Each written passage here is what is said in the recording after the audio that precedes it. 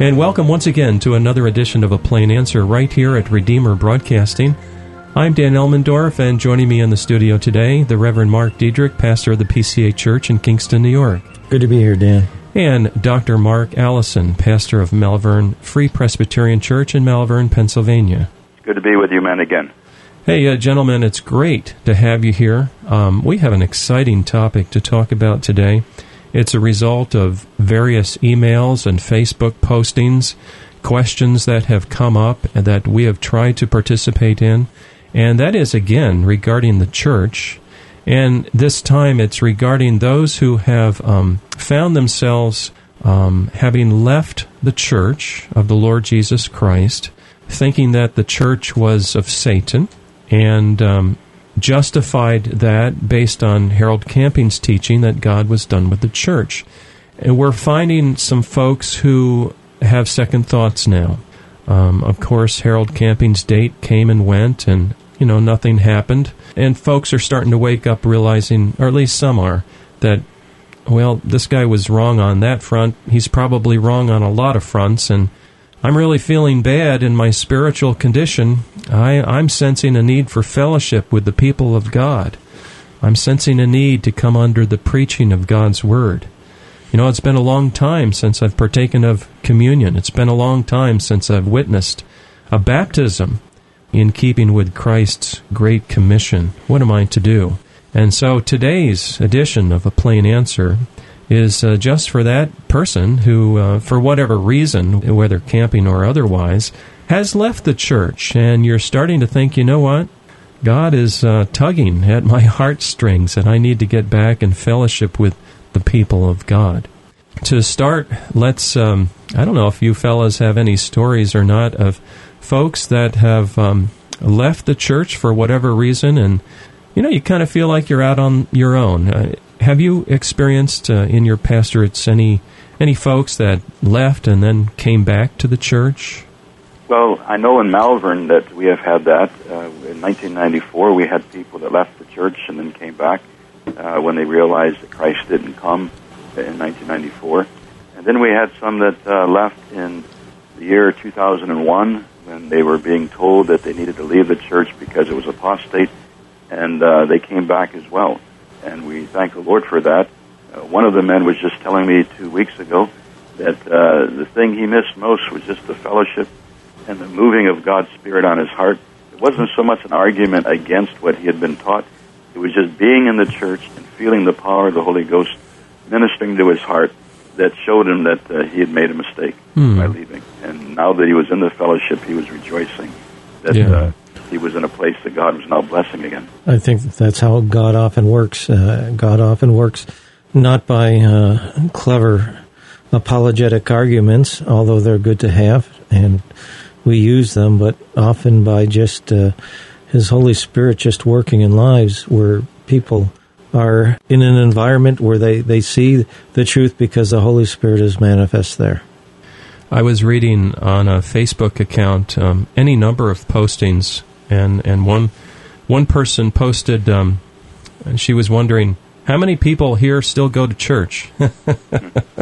It was one of those Harold Camping discussions forums, and I guess she wanted to kind of get a feel for, any of you guys going to church yet? Well, yeah, there's a lot of us going to church. And then she wanted to know, can you share with me what the service consists of? What do they preach about? And this is not rehearsed, but Mark Allison, what's your service like down there in Malvern? Well, when we come together, our main focus is to meet with the Lord. And I tell the people that ought to be the stress in your heart when you come to the house of God.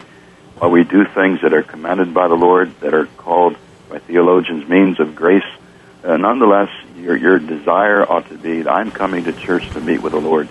And therefore, what you're about is worship. You're coming to sing hymns of praise to the Lord. You're coming to give gifts to the Lord. You're coming to hear His voice and to have Him speak to your heart. You're coming to pray unto the Lord. And when you praise the Lord and pray to the Lord and give to Him, and then He is speaking to you from the Word, if you have met with the Lord, you go away rejoicing because your heart and soul have been refreshed And truly, these things that I've been mentioning have become a means of grace to you, a strengthening of the soul. And so on the Lord's Day, we begin with a reading of a passage of a scripture, a psalm. We then sing a psalm. We read scripture publicly. We will sing other hymns. We'll take an offering so that people have a chance to give to the Lord. And then we read scripture and preach, expound the passage that we're looking at, trying to find something there for our soul that will help us in our relationship with the Lord. Well, it's very similar to what we experience here in the Kingston, New York area. Yeah. And it's a blessing, isn't it? There's something to be said for having your private devotions, as some people might say, you, the Holy Spirit, and your Bible. Yeah. But there is something else. There is something more that is needed by your soul. It is what the writer to the Hebrews describes as not forsaking the assembling of yourselves together. And so much more as you see the day approaching. If we're interested in the coming of Jesus, and we all are because we're Christians, certainly then the writer would tell us, go to church, be in a good church. I was in church the other day partaking of the Lord's table, communion, the Lord's Supper, that sacrament. And it was just a blessing to do that, to have the minister of Word and Sacrament there, giving his people, giving God's people the bread and the cup. What a blessing, and we knew the presence of Jesus Christ. You're mentioning communion or Eucharist or the Lord's table. It goes by any number of names, but of course Christ instituted it just before he died. Yeah. And he made this promise. He said that he would no longer eat of it in their presence until that day when they eat of it new. And, that's... And then he said, this do in remembrance of me. So it was supposed to be a continuing sacrament that we do until we're in heaven with Christ. And to cut that off before that time is a terrible thing. It's a good point. And we need to keep that in mind, and we're looking at this whole problem. And, one of the things I do understand a lot of people why they could be duped by Harold Camping, because if you look at a lot of the churches, there are a lot of churches that have apostatized. Mm-hmm. But that has always been the case. And at the time of the Reformation, there was, I would say, a huge apostasy in the church. But God has always kept his church, his remnant, if you will. And it was that way in the Old Testament. It's that way in the New Testament. Mm-hmm. He's always kept his church. He's never abandoned his church. He's never let them go completely. But he'll bring them back to a point. But understand, there are people who are looking at a lot of churches today, and they're teaching all manner of crazy things. And the reason for that is they have abandoned God's Word. Mm. I would echo that thought. Day of apostasy across the nation in many respects. But there are true churches preaching the Word. And I would not encourage anyone to go to a church that is no longer preaching the Word. You'd be better staying at home than going to a place that's become apostate and no longer preaching Christ and standing for the truth. We had communion ourselves this last Lord's Day, and I thought it was interesting that after the communion service, we had a prayer meeting before the morning service. Then we have our communion first on a Sunday. And one of the men said in his praying at this prayer meeting, Lord, I thank you that you've already met with us today. You've already come and met with us around the table. Mm. And to me, that's the whole goal of coming together as God's people. You're obviously ministering one to another. That's what the gifts of the Spirit are for. You can't exercise those gifts by staying at home. You have to be among God's people to be ministered to by others and to use your gift to minister to others. But it's also a meeting with Christ. And if you meet with Christ, what a refreshment to the soul. And, for those who have stopped going to church, that is one of the major things that they have been missing in their Christian walk. That they really need to come back. Now, if they were in an apostate church, I grew up in such a church, well, you were never ministered to before. And if you left that, you don't know what you're really missing. But you need to find a church that is a Bible-believing church that's going to preach the truth of Christ. Yeah, and one of the things I would say, when you go to a church, one of the important questions to ask when you go, if you're wondering what kind of church it is ask the pastor, do you believe in biblical inerrancy?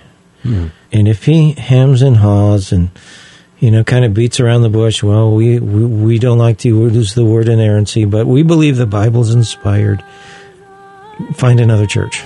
He's hiding something. Yep, exactly. Gentlemen, with that, we're going to take a short break. Today here on A Plain Answer, we're talking about the church, and we're talking about folks who, and we're basically inviting folks who, for whatever reason, left the church and now realize, you know what, made a mistake. I need to get back in fellowship with God's people. And stay with us. We'll be right back on the other side of the break.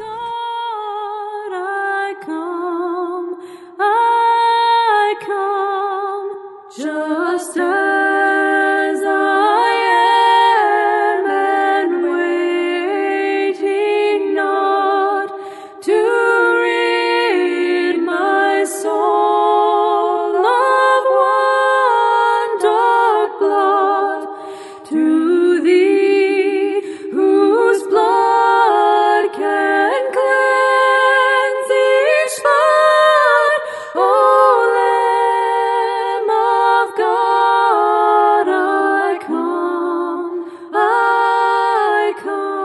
We'll be right back with our program in just a minute. Now, a reminder that your gifts to this ministry enable us to bring you thoughtful, Christ-centered programming 24 hours a day. Would you prayerfully consider helping us with a tax-deductible gift this month? Redeemer Broadcasting is a 501c3 not-for-profit broadcast ministry. We're entirely listener-supported and have no advertisements. If you would like to help support us this month, and perhaps in the future, our mailing address is Redeemer Broadcasting, Post Office Box 1520, Olive Bridge, New York, 12461. Once again, Redeemer Broadcasting, Post Office Box 1520, Olive Bridge, New York, 12461. Stay with us now for the second half of our program. Just as I am, though tossed about with many a conflict, many a doubt, fightings within and fears without, O Lamb of God, I come. And welcome back. You're tuned to A Plain Answer right here at Redeemer Broadcasting. I'm Dan Elmendorf. In the studio with me, the Reverend Mark Diedrich, and on the phone, Dr. Mark Allison. Today we're talking about the church, and perhaps you've left the church. This broadcast is exactly for you. One of the reasons that some people left the church was the false teaching of Harold Camping. He taught that Satan was in all the churches. And, if that were true, I would have to agree with these write-in comments that, you shouldn't go to a church where Satan's there. Any comments from you, pastors, today? Well, I would agree as well. If Satan was in the churches, and when you do look at the apostate churches, you probably do see that there is Satan in there. But Christ did not give up his church. He has always kept some of it pure, if you will, because of the power of the Holy Spirit and the Word of God. And that's the key thing. It's the Word of God that's in the churches, and it's the churches that are given the Great Commission, if you will, to spread the gospel to all creation. Mm-hmm. And so when you hear the gospel being preached, that there is salvation in no other, because there's no other name under heaven by which you must be saved, that's where you will see not Satan in the church, but the Holy Spirit in the church still working there. I would echo that again. Part of what is going on is that the word church is being used in a very broad sense by Mr. Camping. And when you actually say, what is a church? one of the main focuses on a church is the preaching of God's Word. And there are groups that call themselves churches. They've left the preaching of the Word long ago. And those churches we would not encourage anyone to go to. But is Satan in the church? Well, Satan will come to the church to try to distract and try to destroy, but he'll do that when you're at home. We're in the world whereby there is a battle with the devil. There's no question about that. But our Lord is the head of the church, and he is in union with his people, and those people will never be given over to Satan. It just won't happen. And to encourage people to come back to the church is really to encourage them to obey the Word of God. It's not an option as to whether this is something I should do or should not do. It is something commanded, so that if I really know the Lord and I want his blessing upon my life, I have to be among God's people, fellowshipping with a people of like-minded faith who believe the Scriptures, who are preaching Christ, and are doing the very things Christ has commanded to be done in the church. As I said, the image in the Scriptures of Christ, who is the head, and we are his body. If you cut an arm off from a body, the arm will die. And if we're away from the body of Christ, there is that which sets into the soul that's unhealthy. A person needs to be among God's people to be ministered to and to minister in that body. And if they cut themselves off, they're cutting themselves off from Christ the head, and they're cutting themselves off from that which is healthy, the body of Christ. One of the write-ins from a person knowing that we were going to be doing this broadcast and sharing some of her concerns and wanting answers was that apparently Camping had taught that based on Revelation 18:4, where it says to come out of her, he just then applied that to all of the churches. Can one of you gentlemen address that specific concern that this person has? When you're looking at Revelation 18:4, first off, you always have to be careful when you're looking at Revelation. This is apocalyptic. There's so many figures there, and it's hard sometimes to put our finger on exactly what that figure means, who it is. I mean, you just go with the Antichrist. Who is the Antichrist? It's been called a number of different people throughout the years, and it's hard to know. So this is Babylon the Fallen. This is what we have here. But who is this? She's become a dwelling place of demons, a prison, unclean. But to take that and look at that and then equate that with the church, well, that's a huge jump. It is. And I don't understand why you would say that a church that preaches that Jesus Christ is the way, the truth, and the life fits into this category. And isn't it true, pastors, that other places in Scripture which are abundantly clear, for example, some of the epistles, where it talks about Christ establishing elders and deacons in his body, in the church, would provide a kind of a boundary condition that would cause us to not apply Revelation 18 to Christian churches, because you have something plain over here in the epistles, right? Thereby saying, okay, it can't possibly mean that here, therefore, in Revelation 18. Well, that's right. And what you're doing in Revelation 18, it talks about the description of these Babylon, the fallen. She's a prison of every unclean spirit, the prison of unclean and a hateful bird. For all the nations have drunk of the wine of the passion of her immorality, and the kings of the earth have committed acts of immorality with her. The merchants of the earth have become rich by the wealth of her sensuality. Now, I guess you can take that and apply that to some of these heretical, quote-unquote, churches that have just, if you will, accepted homosexual marriage and really accepted all kinds of immorality and abortion and this kind of thing. But there are many of churches that are nowhere near that description. Right. And so to, again, apply Revelation 18, which describes not churches, but in institutions that have immoralities and all kinds of things, it's totally antithetical to the church, which stands up against this kind of immorality and focuses on not only opposing the immorality, but then pointing people to Christ, who is the way, the truth, and the life. The passage is clearly dealing with that which is heretical. And when you come earlier and in chapter 17, it even says that they are drunk with the blood of the saints, meaning that they're fighting with God's people.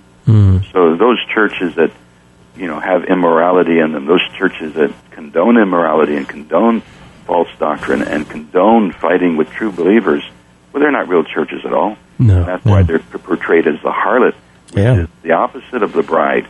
And yes, you ought to come out of the harlot, but not and stay separate from the bride. You come out of the harlot to join the bride. Right. And the separation from an apostate church has been what God's people have done all through the ages. Was mentioned earlier, the Reformation. It was coming out of apostasy to form churches that were going to be true to God's Word, that would preach the Word, that would practice the sacraments or the ordinances, that would discipline people who went into sin or went into heresy. And those are the ways that the Reformers were defining a church. It was a body of believers preaching the Word, being governed by that Word, doing the sacraments, and then disciplining those in the church who would apostatize from the truth. Yet, as time goes on, almost any body of believers has a tendency to apostatize away from the truth, and there's need then to start new churches, new denominations, and we have seen that in America. Sure. But to say that the church where Mark is preaching at, or the church that I am preaching at, is apostate, well, what are the marks of it? I would challenge anyone to come and say, how are we apostate? Yes. I mean, if somebody came to me and said, I don't believe that what you're doing is right, I would listen to them. Come, let's look at the Bible. Let's see if it is right. That's right. We're not above being rebuked from the Scriptures. But what we don't want is someone coming and saying, we believe this, and now you've got to bow to that without any scriptural warrant for it. We don't ask our people to do that. No. I never ask my people to believe what I teach them. I ask them to believe the Word of God. And if I'm contrary to the Word, to stay away from what I'm saying. But, so, what we're looking for, I think, as pastors, for people that want to come in, whether they have been deceived by someone or whether they're just coming in for the first time, you're looking for people that have a spirit that's teachable. We have an elder in our church, and that's how he looked at everybody who came through the doors. He's 80 years old now. In his own comment, are they teachable? Amen. It doesn't mean that they're going to accept everything that's taught to them without searching it out. No, like the Berean Christians, we want them to search it out. But are they coming with a humble heart to find out what's in the Word of God? If they are, then we can work together to try to glorify the Lord. Oh, amen to that. Yeah. This write-in also asked about Jeremiah 12, and she's wondering if that's talking about the church and pastors. And let me just read a portion which I think is what she's referring to, where it says, "Many rulers have destroyed my vineyard," and that, I guess, is literally shepherds or pastors. "They have trodden my portion underfoot." What's your comment to her regarding that text? Well, the prophecy of Jeremiah is a prophecy of doom and destruction because of the sin of the nation, and there wasn't many prophets standing with Jeremiah. And so as far as the nation was concerned, the kings and the priests and the prophets, they had turned their back on the Lord. And the Lord was going to judge them. Now, God had a remnant. We know that later. There was a Daniel, there was an Ezekiel, there was, of course, Jeremiah. But there are many times Jeremiah felt he was the only one. He was all alone.